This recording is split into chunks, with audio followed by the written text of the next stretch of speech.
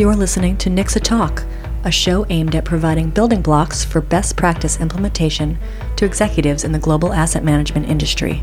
More content for your on-the-go, easy listening can be found at nixa.org. I'm Allison Levitt, your host of Nixa Talk, and I'm here at Nixa's general membership meeting in Boston. I have here with me today Swatika Rajaram, Vice President of Regulatory Products at Broadridge. Thanks for joining me. Thank you. Thanks for having me. So we're hearing a lot about Rule 30e-3 and what impact this will have on asset managers.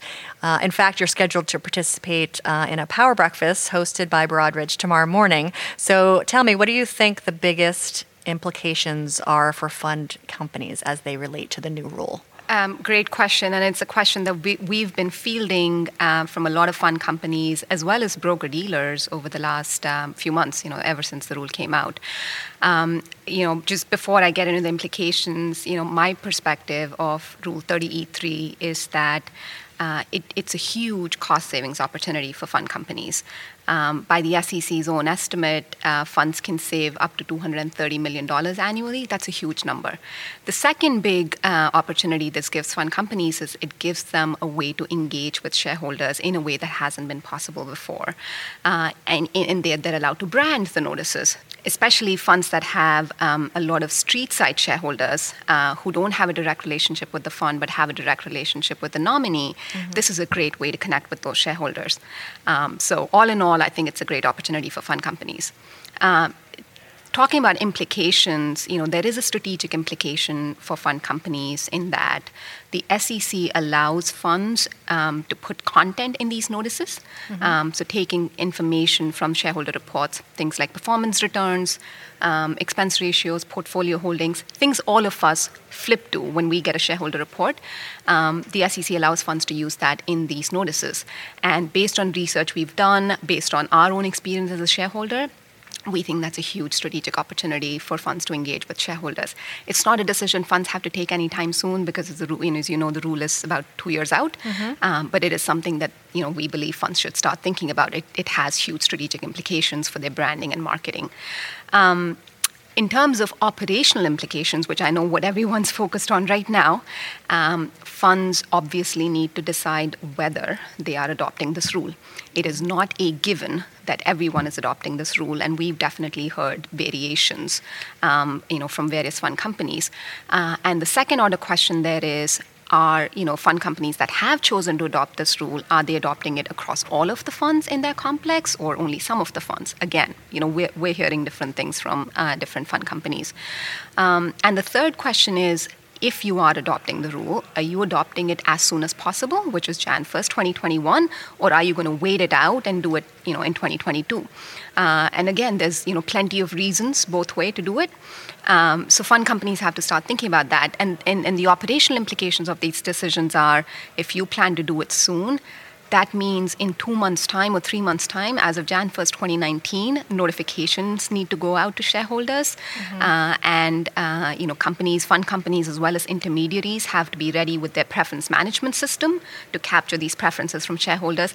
Again, these preferences are not going to be applied for 2 years, but they need to be captured now. The systems have to be ready now. Right. So that brings me to my next question. So for those companies that are adopting the rule, the goal line is a little bit far out in the future, but what can these companies do today? Fourth quarter 2018, yep. First quarter 2019. What can they do today to take action? Great question. And number one thing that funds need to do, literally the moment they go back home from this conference, is they need to finalize their notification language. So this is the language that has to go on the cover page of all of their annual reports, semi-annual reports, prospectuses that they send out over the next 2 years, assuming they have decided to adopt this rule.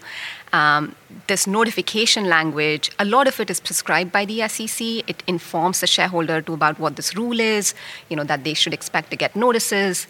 But there's a key piece of this which gives instructions to shareholders about what is the way they can change their preferences or manage their preferences. That, funds are, perfectly capable of writing the right instructions for their direct held shareholders, but given that a majority of shareholders are on the street side, the instructions need to be very clear for those. Because you don't want a situation in which one of your shareholders is picking up the phone and calling you and saying, I want to change my preference. And you as a fund, you have no idea who they are because they own shares through a brokerage. You cannot authenticate them. You cannot identify them. You can't manage their preference for them. So we have been working with the broker-dealer industry to come up with an industry solution that works for both brokers as well as funds. And this industry solution makes it easy for funds to print one message on their notification versus having to print 800 plus messages, or coming up with 800 versions of this notification. So we would encourage funds to get in touch with us to know what that language is. It's simple, it's straightforward, it's not complex, but it needs to be there to make sure street shareholders know where to go. The second obvious, action they need to take, if they haven't already, is to think about the preference capture system that needs to be up and running by Jan 1st, 2019. Again, funds have a choice. They can either build the system internally, train their call center people, or they can, get an external vendor to do this. We are building a solution that can do this for both broker-dealers and funds. The one thing we are focused on through our solution is to make sure there's a go paperless option there. Rule 30E3 has nothing to do with e-delivery, at least in the traditional sense of the word. But we think any opportunity we have to touch shareholders, to connect with shareholders, should be used to drive go paperless. And we're making it very easy for shareholders to sign up for e-delivery. And the best way to do that is to minimize the number of steps. You click on something, you should be able to sign up immediately. So we're doing that on the broker-dealer side. And, if funds plan to build this internally, we would say one of the immediate action steps you need to take is give prominence to the go paperless link. Make it easy for shareholders to sign up for E. On the street side, e-delivery rates are about 55%. On the direct health side, e-delivery rates are less than 20%. So I think the fund industry can really use this as an opportunity to drive e-delivery. Yep, great. Where do you think modernization in general, fund reporting, delivery, where do you think this will take us in the longer term? What do you think is on the horizon looking out? So when I hear, Chairman Clayton and, Head of Division of Investment Management, Dalia Blas, speak at all these conferences, it's very clear to me that they're very vocal about shareholder interest. They're very vocal about making it easy for the shareholder to access, all of this disclosure information. That's great for the industry. That is fantastic for the industry. What is even better is I don't think there's new rulemaking that is needed in order to do all these innovation. The summary prospectus was a big hit. It's a very big success. Shareholders like it. There's enough research out there that says shareholders love it. It saved a ton of money for the fund industry, so it's a win-win, right? So that creates enough precedence. Similarly, 30E3 allows content to be used in a notice. So there is a lot that can be done without additional rulemaking. That's one point. The second point is, if you think about where technology has reached, the choice is no longer binary. It's no longer e-delivery or paper. There is so much out there. People conduct business using social media.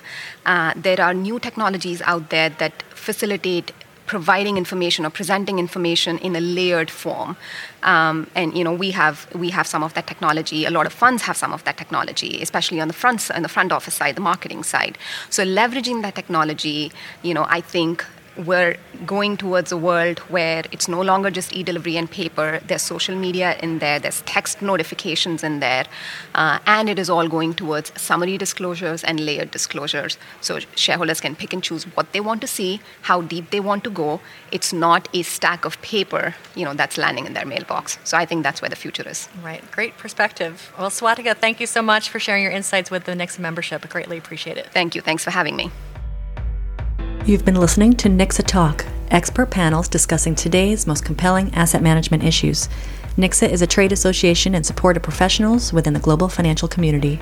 Come back often and feel free to add our podcast to your favorite RSS feed or follow us on Twitter at NIXA News. For information on how your firm can become a NIXA member, please visit nixa.org and view our membership page. For over 50 years, NIXA has been connecting global asset management participants to discuss and develop industry best practices. Join the conversation today.